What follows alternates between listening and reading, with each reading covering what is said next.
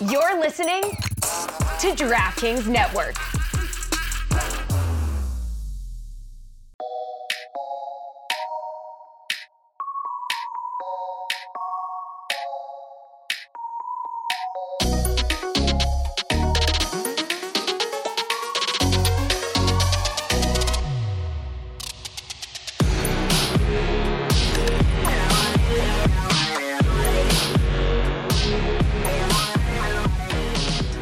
Happy holidays to boys and girls listening.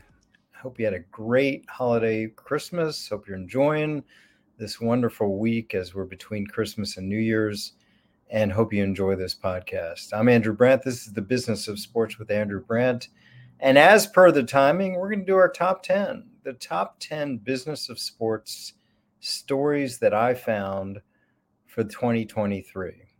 We're going to count it down here on the podcast. I'll have a quick rant on Russell Wilson and what's going on there because people are asking for my insights there. But before that, I just want to thank everyone. Thank everyone for listening. This is a unique podcast. I hope you find it something that differentiated between all the other sports podcasts or any podcasts out there. Hope you enjoy my insight and perspective gleaned through 30 years of experience on the player side, on the team side, as an academician, as a writer, as a broadcaster, as a teacher. I'm trying to sort of make you smarter about sports. And I hope that's worked. If it does, please give us a good rating on Apple Podcasts. Let me know. Always give me feedback. Send to Andrew at andrew-brandt.com. And of course, I have my newsletter you can get to at andrew-brandt.com, my Sports Business League, which is something you just get a video of me every day talking about something. That's at sportsbusinessleague.com. So I just want to thank everyone for listening. Obviously, I thank my producer, Jack Connell, my musical producer, my son, Sam Brandt, and all of you for listening, and all the guests that have come on here and shared their insights, industry leaders talking about cutting-edge issues in sports. All right. Just a moment of thanks. I wanted to get that out of the way. I wanted to say that as we end our 2023 year. This is obviously the last podcast of the year.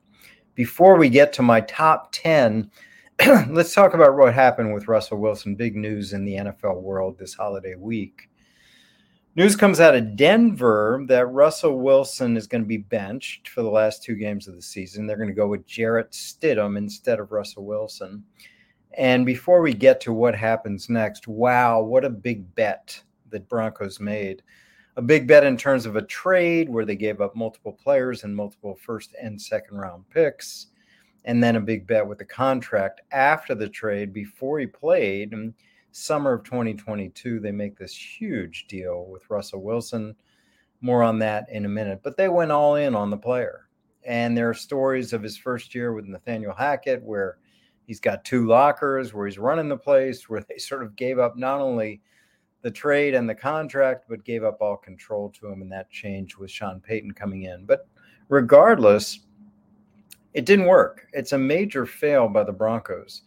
And I think back to those 1 or 2 days in March of 2022, where it just seemed like this was going to go Aaron Rodgers' way, right? They hired Nathaniel Hackett close to Rodgers. Rodgers pumps him up every time he's asked about him. Rodgers is unhappy in Green Bay, it seems, not really mollified after the year before he complained vigorously about the team and wasn't going to show up. Of course, he showed up. And all of a sudden, no, the Broncos aren't going in for Rodgers. Rodgers is re-upping in Green Bay. This is a year ago for a massive contract, which has put Green Bay in a big hole this year cap-wise. And lo and behold, the Broncos pivot to Russell Wilson, who has been unhappy in Seattle a year before that. I thought he would be traded the year before. So to sum that up, 2021 was when we thought maybe Aaron Rodgers wouldn't be a Packer anymore and maybe Russell Wilson wouldn't be a Seahawk. They both played 21. And in 22, Wilson did get traded. Rodgers didn't. That didn't come till 23 with Rodgers. Anyway, now we get to the contract for Wilson. Wilson signed a massive deal, as I said, but it wasn't as strong as I thought it would or should be. And I've talked on the podcast here with Mark Rogers, the agent who did the deal. If you haven't listened to that, or if you have, listened to it again in light of the circumstances now. The owners, the Walton family, was watching every penny, and they were constantly calling out the Deshaun Watson fully secured contract structure as an aberration. It seemed to be a theme for NFL owners, especially now a new one. And although Wilson got a good deal with 3 guaranteed years and a 4th with injury guarantees, it wasn't the structure of Watson. He had it set up on a plate for him, and he couldn't get it. And because he couldn't get it, the contract continues to be an outlier of the Deshaun Watson deal. Okay, to sum this up, we're going to have an issue with Russell Wilson. Of course, he's not going to be a Bronco anymore. In March, he activates an injury guarantee into a full guarantee for 2025. So they want to get out from under him before that, because then they have 2025 money. Forget about the injury guarantee for 25. That's meaningless. It converts to a full guarantee in 25 if he's on the roster in March 24. So he won't be, because they know they're stuck in 24, but they're not going to be stuck in 25. So in 24, he's got $39 million. It's a $22 million guaranteed option. It's a $17 million salary. That's guaranteed with an offset. So if he goes somewhere else, and if he's paid $10 million, they owe $29 million. If he's paid $20 million, they owe $19 million. But he's not going to be paid $39 million, and people are suggesting he just takes minimum from his new team. It just depends on the market. If there's more than one team, he can get more than that. But obviously, the Broncos are on the hook. And then that's the cash side. Then there's the cap side. They went all in. Because of this guaranteed roster bonus, that's going to be prorated out. All this stacked proration of going all in on the Wilson contract. If they cut him or trade him before June, that's something like an $80 million dead money charge, which is be a third of the salary cap. Now, I know some teams are up near that number, but that's combined multiple players. This would be one player. Now, if they put him on this list that we're going to cut you in June, then they can take half of it. They can take part of it in 2024, like $39 million. But the other $45 million is going to be in 2025 when he's a year removed from the team. He's going to have the highest cap number on the team by far in 2025. So there's no good way out of this with cap room. They screwed up. They went all in. They made a huge bet and they lost. So the Broncos, and then the last thing is the reporting is that the Broncos went to him weeks ago and said, hey, you better alter your contract or we're going to bench you. Well, they're benching him now, but they didn't bench him weeks ago. So again, I've been in this situation where I've gone to players for things like pay cuts. Now, if you say to the player, unless you take a haircut of $1 million or $2 million or whatever it is, we're going to have to release you. And then you don't, you lose all credibility. If the Broncos went to Wilson and said, hey, we need you to alter that guarantee structure or push it back so we can make some decisions next year, and he said no, and then you didn't bench him, I know they're doing it now, but they didn't weeks ago. You know how much credibility as a front office as a negotiator? So I would never do that unless you're really going to do it. And they really didn't do it. So it's a massive fail by the Broncos. They've had some rebound success in the second half of the season. Doesn't look good for the playoffs, and certainly it doesn't look good for their commitment to Russell Wilson, which will last. Now, Wilson does not have a fully guaranteed contract. That $240 million or whatever it is goes out till 2028. He may not make it to 2024, and at best case, he won't make it to 2025. So again, you know what I say all the time, these contracts are not what they appear to be. Don't believe the hype. Remember, in this coming March and every March, these deals are not what they appear to be. Even the guarantee numbers aren't, because there are a lot of injury numbers in these guarantees, which are, have no value. So I just need people to understand that. I shout it from the mountaintops every year, but the game between agents and the media to present the contract in the most positive light always seems to win, no matter people like me fighting the machine on that. That's where we are. Okay, so Russell Wilson is a Bronco for 2 more weeks. He's going to be paid by the Broncos $39 million or somewhere close to that next year. He's not going to be paid by the Broncos in 2025, but he may be counting on their cap, $45 billion in 2025. Again, I say this all the time. Cash is cash. Cap is accounting, and accounting is backed up. So when you talk about accounting in arrears, the cap doesn't forgive, but it just penalizes late. So players are already gone from their teams and they're still counting. That's what dead money is. Dead money is charges for players no longer with the team. Wilson may have that. We've seen some huge dead money charges, 40 million plus for Matt Ryan and the Falcons last year and for Aaron Rodgers and the Packers this year. It's going to be a massive charge one way or the other. It's going to be off the charts if they take all their hit this year, the Broncos, in 24, or the splitting it between 24 and 25, it's going to be a massive charge either way. Again, when you go all in on a player, you better be all in on a player for years, especially a quarterback, not just that year or the next year, years. Hasn't worked. Big fail. Okay, I had to get that in. Let's get to it. I'm going to give you what I see as the top 10 business of sports stories in 2023. No particular order, but take the order for what you will. These are the ones that sort of jumped out at me as I got going. Okay. Again, no particular order, but I may say number one just to keep track. Okay. Number one, June 6th, 2023, golf changed forever. We had been dealing with this upstart tour called the LIV Tour, funded by the Saudi Public Investment Fund, which is worth $700 billion. That tour had poached players like Phil Mickelson, Dustin Johnson, Bryson DeChambeau, Brooks Koepka, Sergio Garcia, and all these players had jumped ship for massive amounts of money. And it's a team concept, and the top players, Bubba Watson, another one, they get a share of the team if the team eventually sells, like a sports franchise. So it's a good deal for them, and it's guaranteed money. And there are fights and fights and fights. Well, all the fights between LIV and the PGA, which I suggested way back, the PGA Tour should be better off playing with them rather than playing against them. It happened. On June 6th, there was announced a merger to a yet-to-be-named entity that would encompass the LIV Tour and the PGA Tour.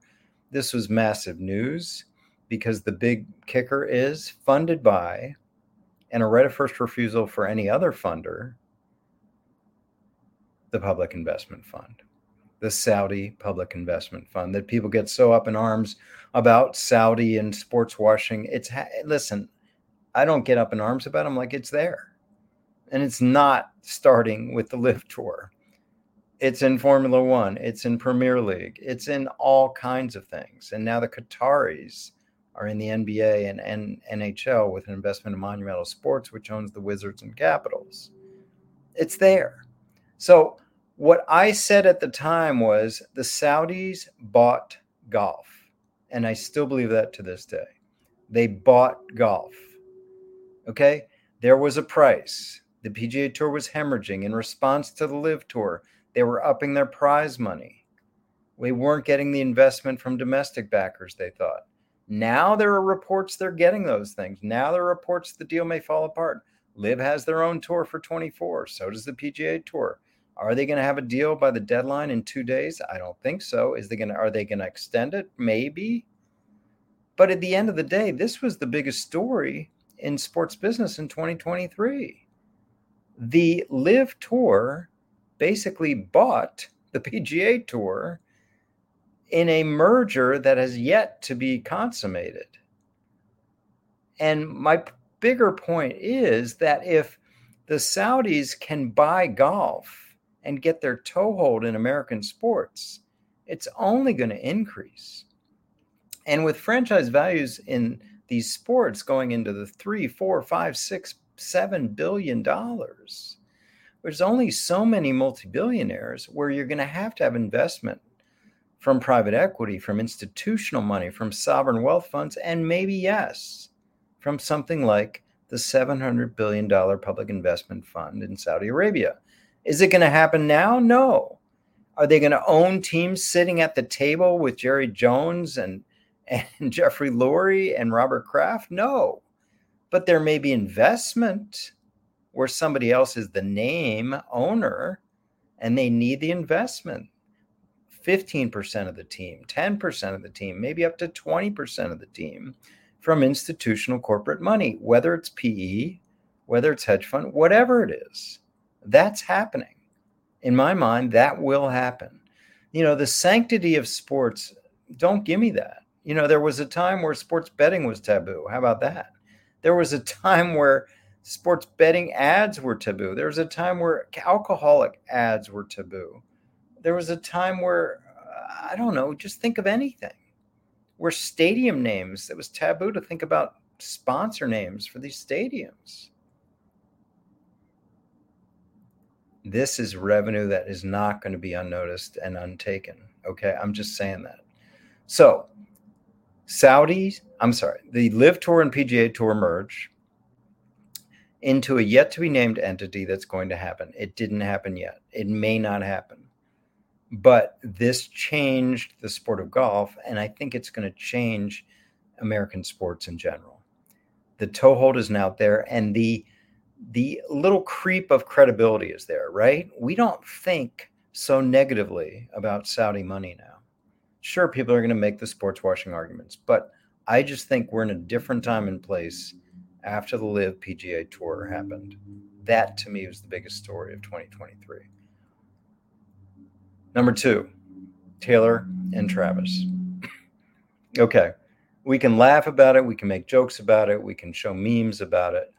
But this was something the NFL and Taylor Swift fans, or Taylor Swift Nation, didn't expect, didn't plan on. But hey, love is in the air. A romance between Travis Kelce and Taylor Swift energized two entities that certainly didn't need it, but it happened.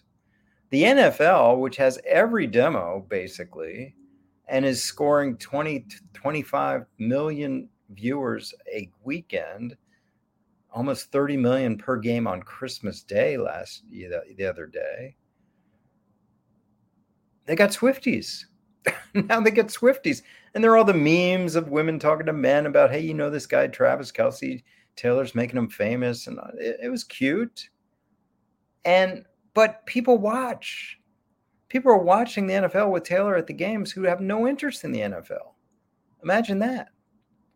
There are demos out there that have zero interest in the NFL, but they tuned in because Taylor, because Travis, because romance, because, hey, Taylor might show up, or let me see this guy she's dating. That's happened. So, yeah, this is games against like the Jets and the Bears. And it was happening. So that's a huge story. And then from the Swift side, what do they have? They have all the women demos. But did they have Hardcore Football Fan as a demo for Swifties? Yeah, no, I don't know how many turned over, but some joined in. So two entities that needed no increased influence, increased exposure, they got it through this romance that is still going on to this day. And we'll see. We'll see where it goes. But the Travis Taylor Swelcy has made a dramatic business impact on the NFL and on Swift Nation, because she already is affecting economies around the globe with her tour, and the NFL already affects economies around the globe with its presence. And now there's a merger. And I know we don't want to make love into a business merger, but from perspective of someone like me that covers the business of sports, yeah, a boon for both. And not that either side needed it, but it happened. Okay, let's stay with celebrities and teams. The number 3 story from the business of sports in 2023 was the merger between Aaron Rodgers and the Jets. This one was foretold when Aaron came out of the darkness in February, literally. He found out a couple things. Number one, the Packers were kind of indifferent about his return. This strikes me so deja vu because 15 years ago, Brett, we were just indifferent. We were used to begging him to play, and then we kind of said, well, it's up to you, whatever, because we knew we had Aaron Rodgers in the bullpen ready to go. Same thing this year. The Packers, 15 years later, the Packers were indifferent about Aaron because they knew they had Jordan Love ready to go in the bullpen. So Aaron felt that, just like Brett felt that 15 years ago. Brett retired, but only wanting to return later and got traded to the Jets. And lo and behold, so did Aaron. It took a long time. The Jets had telegraphed their interest. They flew out. They kissed the ring. They begged. They got their fan base titillated throughout February, March, and the trade finally happened. I said at the time, and I maintained the entire time, to much chagrin from others, the Packers are going to win this trade. Once Aaron said, I'm out, and there's only one suitor. There was only, which may be a bigger story than anything, there was only one suitor for Aaron Rodgers. Packers played it well. They had the clock on their side. This idea that Aaron would show up in Green Bay and force their hand, no, he's not showing up. What's he going to do, work out, drop away? No, it's not. Aaron was not going to leave Southern California and show up in Green Bay in February. Okay? It just wasn't going to happen. This idea was poppycock. And then, of course, what did they get? They got 2 high draft picks. It was going to be an upgrade to a 1 this year, but of course, he didn't make that requirement. So 2 high second-round picks. And more importantly, they offloaded $100 million, right? They gave him that huge contract last year, which had $58 million option this year, which is basically 110 over 2. After paying him $40 million, reasonable for him last year. And they offloaded it. Otherwise, they'd be stuck with it, right? They'd be stuck paying Aaron Rodgers. But they offloaded it to the Jets. It was later reduced by Aaron to $75 million. And they did this, the Packers did, all for a player who was never going to play for them again, who was replaced 3 years prior and finally with an ascension, and a player who, there was only one suitor. So Packers did well. And, of course, I'm a Packers fan, but there's a young base there that bodes well for the future, primarily because of the quarterback.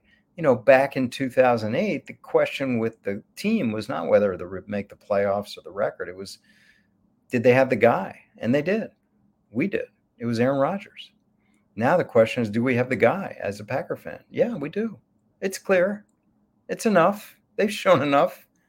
It's Jordan Love. He may get in the playoffs. And he's having a better year than Aaron had last year in Green Bay. I mean, think about that. Okay, so that's the number 3 story. Aaron to the Jets. Of course, it only lasted 4 plays. He's been a presence on that team despite sitting in LA getting rehab. He's been on ESPN every week with his McAfee spot. He's been a broadcaster.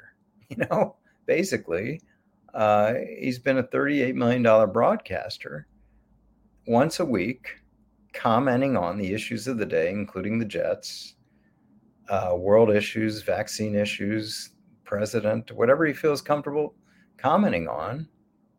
And that's been his role more than being with the Jets this year.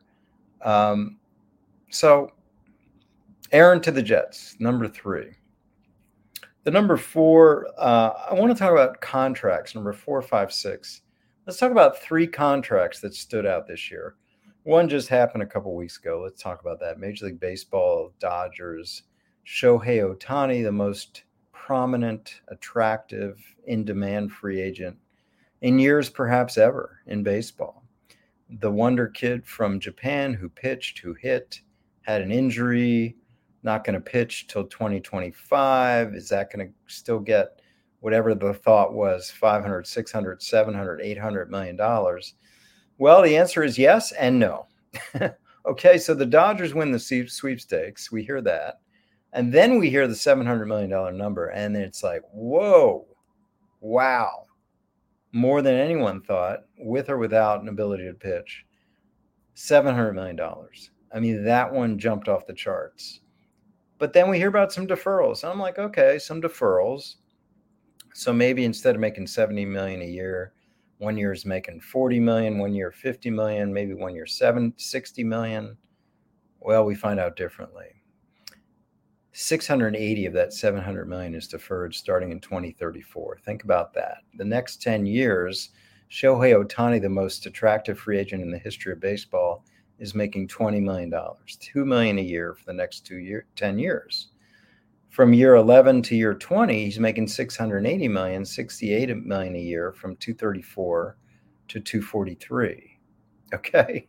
It's the most unique contract I've ever seen. I've been around sports contracts for 30 years. I've never seen anything like that. People talk about deferrals in loving terms. They get excited about the Bobby Bonilla Day every year where he's getting his $2 million payment. I try to tell people it's not what the player wants. I've tried to do deferrals so many times as a Packer, and the agents would always say, no, I don't want deferrals because money now is better than money later. And to the point, the valuation from Major League Baseball on this contract is $460 million, $46 million a year to be calculated along with the luxury tax payrolls in baseball, allowing the Dodgers to go out and sign other players, which they promptly did, to another Japanese superstar. They gave $300 million in a completely different structure. Yoshibi Yamamoto now joins Ohtani with the Dodgers. Anyway, this is really a $460 million contract. Why is it put out as $700 million? Well, that's the number the agents want. And by the time people dive into the details like me, that number's out there. And it's always going to be out there. When we talk about the biggest contract in baseball history, media is always going to jump to $700 million, even though it's a $460 million contract, which is an interesting way for CAA, the agents, to judge that or to put out that contract. The issue becomes taxes. So from years 11 through 20, when he's making $680 million contract, let's say he's living somewhere besides California, what's the tax impact? Well, I can only bet that CAA got the top tax accountants and tax lawyers together, and they said, yes, if you're living in Florida, if you're living in Japan, if you're living in Texas, you won't pay California taxes, which again adds value to that contract of $20, $30, $40, $50 million. I would imagine California has their own tax attorneys that are going to say, and I would agree with this, that the money was earned in California and should be taxed in California. In other words, the fact Ohtani is only making $2 million a year next year is not how much he is earning next year. He's earning $70 million with $68 million paid in 10 years. So if I'm California tax attorney, I'm like, no, we got our hooks in that money because the money is earned. Now, maybe the code says 10 years removed, it's retirement, whatever it is. And I'm sure CA and their tax attorneys have their own charge, but I'm wondering about that tax treatment. But certainly the most unique contract of the year, maybe the most unique contract ever. Shohei Ohtani is making $700 million, not over 10 years, only making 20 over 10, but 700 over 20. And I can only imagine in 2043 what it's going to be like to be sitting wherever he's sitting in long retirement, getting a $68 million check. Okay. The other, I want to talk about another contract, number 5, the Jaylen Brown contract. This really brings up the other half of this story, which is the CBA and the NBA was resolved this year.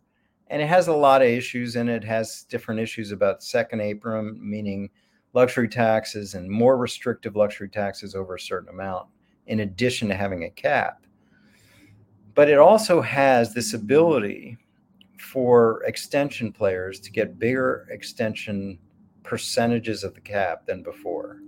Okay. So up until this year, the percentage of the cap increases would be 20, 25, 30%. This year, I'm just making this up because I don't have the exact numbers. It's 35, 40, 45%, which really brings us to Jaylen Brown, who was up for an extension with the Celtics. And he leveraged the new CBA into the biggest contract in NBA history, right? the biggest contract in NBA history, $300+ million for Jaylen Brown. Now, Jaylen Brown is a very good player, but as anyone would say, he's not the best player on his own team. He's not one of the top 5, 10, 15, 20 players in the NBA, yet he has the biggest contract. It's a product of the new CBA. There are going to be some casualties of it going forward when some of these restrictions hit. But as for the present, Jaylen Brown of the Boston Celtics becomes a Business of Sports Hall of Famer no matter what he does after this, because that is a stunning contract of 5 years, over $300 million, over $60 million average. And it hasn't even kicked in yet. Because the way extensions work in basketball is you play out the remaining years, then it kicks in. It's fine because it's all guaranteed. In football, without future guarantees, it's all mixed in with what's ever left on the contract. So you sign a 5-year extension with 2 years left, like Russell Wilson did. It's a 7-year deal, but it kicks in right away with the big bonus and everything thrown in there. Okay, the contract I want to talk about in football is Lamar Jackson. This was a long-running negotiation. It took years to do. It finally was done. And we heard about Jalen Hurts getting $250, and we heard about Burrow and Herbert getting $250.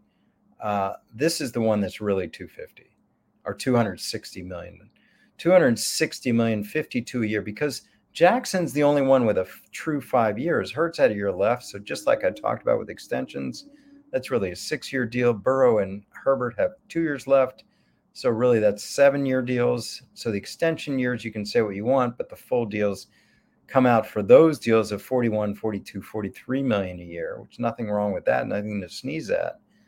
But Jackson gets the best deal at $52 million a year because he's coming off a franchise tag. Now, it took a long time to get, but even with the time it took to get, he is going to outpace someone like Josh Allen, who did the deal 2 years ago over 5 years, and he'll only have 3 years of new deal money. That's how strong it is. It's $80 million this year, the strongest deal in the in a 1-year earnings ever, $80 million. And I believe it's 156 over 3, something like that, which is, again, strong deal. The one thing it didn't get, which he wanted, which I suggested would be the sticking point, is the full guarantee. Now, he's got a 5-year deal. I think it has 3 fully guaranteed years. So it's getting there. But again, he didn't get the Watson. Watson becomes the outlier. Steve Bisciotti, the owner of the Ravens, shouted it out basically at the beginning with this whole thing started with Watson's deal in early 2022. Anyway, but it's a great deal. And kudos to Lamar Jackson without an agent, getting $52 million a year, getting the best deal out there besides Watson, and having an MVP year to back it up. So there's a bet, unlike Wilson, there's a bet for the Ravens that has actually worked out. Okay, the next number 6, that was number 6. The 7th is franchise sales, business sports story of the year. We start with the Commanders. I mean, the long-running Daniel Snyder, don't call him Mr. Snyder, and his treatment of people and his lawsuits. Well, he gets the biggest price in the history of team sports in America, $6.05 billion. It was a long and involved process because the number is so big. As I said, we're running out of multi-billionaires. Josh Harris, who owns the Sixers, who owns the New Jersey Devils, he could put forward 1/3 of the price, which he had to do, $1.8 billion. He's got that lying around, but he certainly doesn't have $6 billion lying around. So he's got 30 other institution or investment and partners. And I've told this story many times. I'll tell it again. A friend of mine got the prospectus from the Harris Group. Do you want to join? And the guy called me and said, basically, he want about $100 million or more just to get some good tickets. That's what you get. That's what these prices are, sure. And $100 million is nothing in a $6 billion price tag. That doesn't get anything. Anyway, it happened. And on the way out, Snyder is fined $60 million, but he's gone. And that day, I remember in August, these owners like Jerry Jones had huge smiles on their face with finding out, number one, they had rid themselves of the stain and the stench and the stink of Daniel Snyder. And number two, They just had a team sell for $6 billion. Imagine what every other team's value went up. That's great. So Snyder is out, and the franchise price is through the roof. What a great time to be an NFL owner with a team-friendly CBA, with media deals for $110 billion that kicked in this year over the next 10 years. Okay, the other franchise sale as part of this, number 6, is the Mavericks, where Mark Cuban is getting out. But there's a lot involved with that. He's getting out, but for retaining full control. Mark Cuban is selling the Dallas Mavericks to the Adelson family. Miriam Adelson, the widow of Sheldon Adelson, the magnate from Vegas that started the Sands, worth $32 billion. Well, the Adelsons are getting in, and they're getting into Texas, which, by the way, is one of the major states that does not have legalized sports betting. We all expect that will come, and when it does, we expect the Adelsons will be at the front of the line using their products, the Sands products, as the entryway into gambling in Texas. Cuban sees that. He allows that to happen. He gets the massive payoff, and he gets to keep doing what he wants to do. He's leaving Shark Tank, but he's going to run the Mavs like he enjoys. He obviously has a great passion for that. So Cuban's getting the money. Now, the valuation, $3.5 billion, is a great valuation, but the last sale was $4 billion for the Matt Ishbia with the Phoenix Suns. So basically, you got to have a $500 million controlled discount. Mark Cuban takes a $500 million controlled discount. Is that worth it to him? Sure. I don't know how much of the team he owns, but he's walking away with billions of dollars, and he runs the team. That's a great deal. And Cuban, who is a great deal maker, we see that on Shark Tank every week, got a great one there. Okay, number 7. That was number 7. Number 8. Let's talk about another franchise that went belly up with this investment. The New York Mets. The New York Mets spent a payroll of $345 million this year. Extraordinary. And if you add in luxury taxes, it was over $400 million. They didn't make the playoffs. They were out. Spending does not equal winning, and that was proven no better than the New York Mets this year. Steve Cohen has been talked about in baseball circles as the Cohen tax because he just doesn't care. He goes way above the luxury thresholds, and he spends. And he had the 2 highest paid players, both pitchers, $43.6 million a year, Max Scherzer and Justin Verlander, and by the end of the season, they're gone. And it became a sell-off. So we talk about spending in sports and these leagues without a salary cap like baseball, and ownership and small market versus big market and inequities in paying players and spending. Well, here we had the Mets going crazy. This was the year of the Mets in terms of their off season, but it didn't translate to the season. The Mets were an abject disaster compared to their spending. Spending does not equal winning.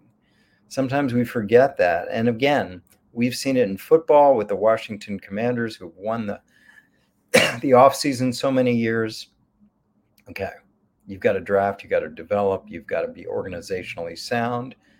Good management wins over good spending, and Steve Cohen proved that. Now he's got more money. He doesn't care, right? But he sold it off, and it's going to be a new strategy with the Mets. Again, baseball had the Arizona Diamondbacks in the World Series. Baseball had some teams like the Orioles, Twins with low payrolls do well. That's great. I just don't think it's sustainable without a cap. But Major League Baseball players are going to fight a cap, despite the cap being a mechanism that would force low revenue teams to spend. Major League Baseball Players Association more worried about the top teams being able to spend liberally rather than the low spending teams having to come up to a floor. That's just where we are. But what a flop the Mets were in terms of spending and the correlation to winning. Okay, number 9. Back to the NFL, the running back dystopia. That happened this year. It was, it started, when Ezekiel Elliott was cut. Dalvin Cook was cut. These are 2 of the best backs in the last 5 years in the NFL. Cut.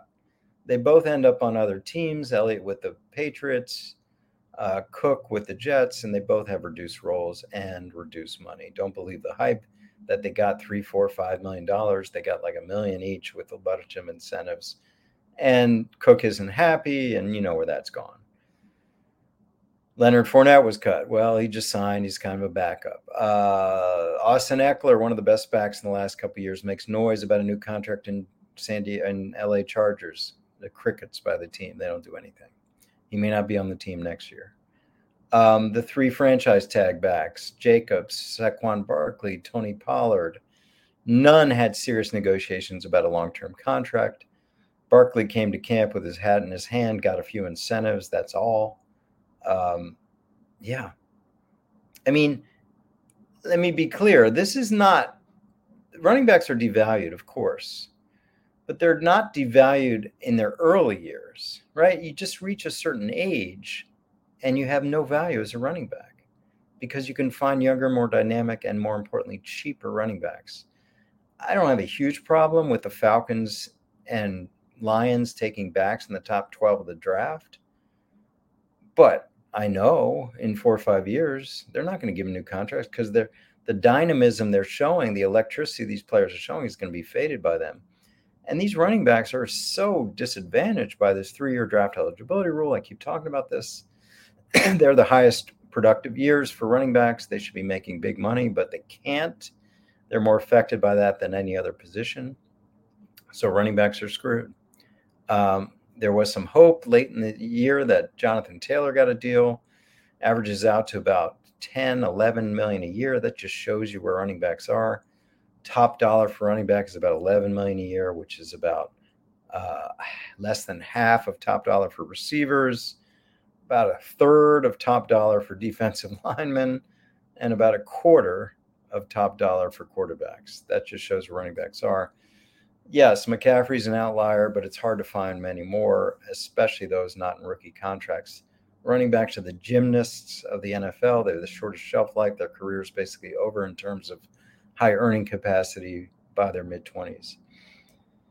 And the last business of sports story of the year, I just think, is back to franchises. Buffalo Bills and Tennessee Titans. Up until the Buffalo Bills, the best deal in the history of the business of sports was the Raiders, who got the state of Nevada to pay $750 million as a stadium subsidy to get that built on the Strip of Vegas. That was amazing. Well, Bills topped that. The Buffalo Bills are getting $600 million from the state of New York and $250 million from Erie County to build their new stadium. That's a total of $850 million of public money for ownership that is worth billions of dollars. Not to be outdone, the Tennessee Titans are getting $1.26 billion from the city of Nashville and the state of Tennessee to build their new stadium for the Tennessee Titans. And this is for ownership worth billions of dollars. Why is this happening? Well, these municipalities, governors, state officials cannot say no. And there is this implied threat by the team that's never verbalized that, oh my God, they could go somewhere else. Where's Buffalo going to go? Where's Tennessee going to go? Are they going to go to San Diego? Are they going to go to St. Louis, Austin, Toronto? They're not going anywhere. LA's taken. Vegas is taken. Those can't be used as stalking horses anymore. And the next one is Jacksonville, who wants $500 million. We're going to see what goes on here. But this is my saying, privatize profit, socialize cost. The owners, especially NFL owners, do this better than anyone. It's not only NFL owners. The Oakland A's are going to join the Raiders in Vegas, and they're going to get $500 million. The Milwaukee Brewers just got $500 million for upgrades on their stadium. Now, again, some municipalities say no. Stan Kroenke built SoFi Stadium, that wonderful, beautiful building in LA by himself. But most of the time they say yes. And again, this perceived threat that New York Governor Kathy Hochul was concerned about the Bills leaving. They're not going to leave. But it's a great game that, again, these are two of the best deals in the history of the business of sports. Forget about player deals. Owners getting hundreds of millions of dollars. In the case of the Titans, $1.25 billion. Are you kidding me? Anyway, there you have it. The top 10 business of sports stories in 2023, as brought to you by me, someone that sort of follows this stuff more than any human should.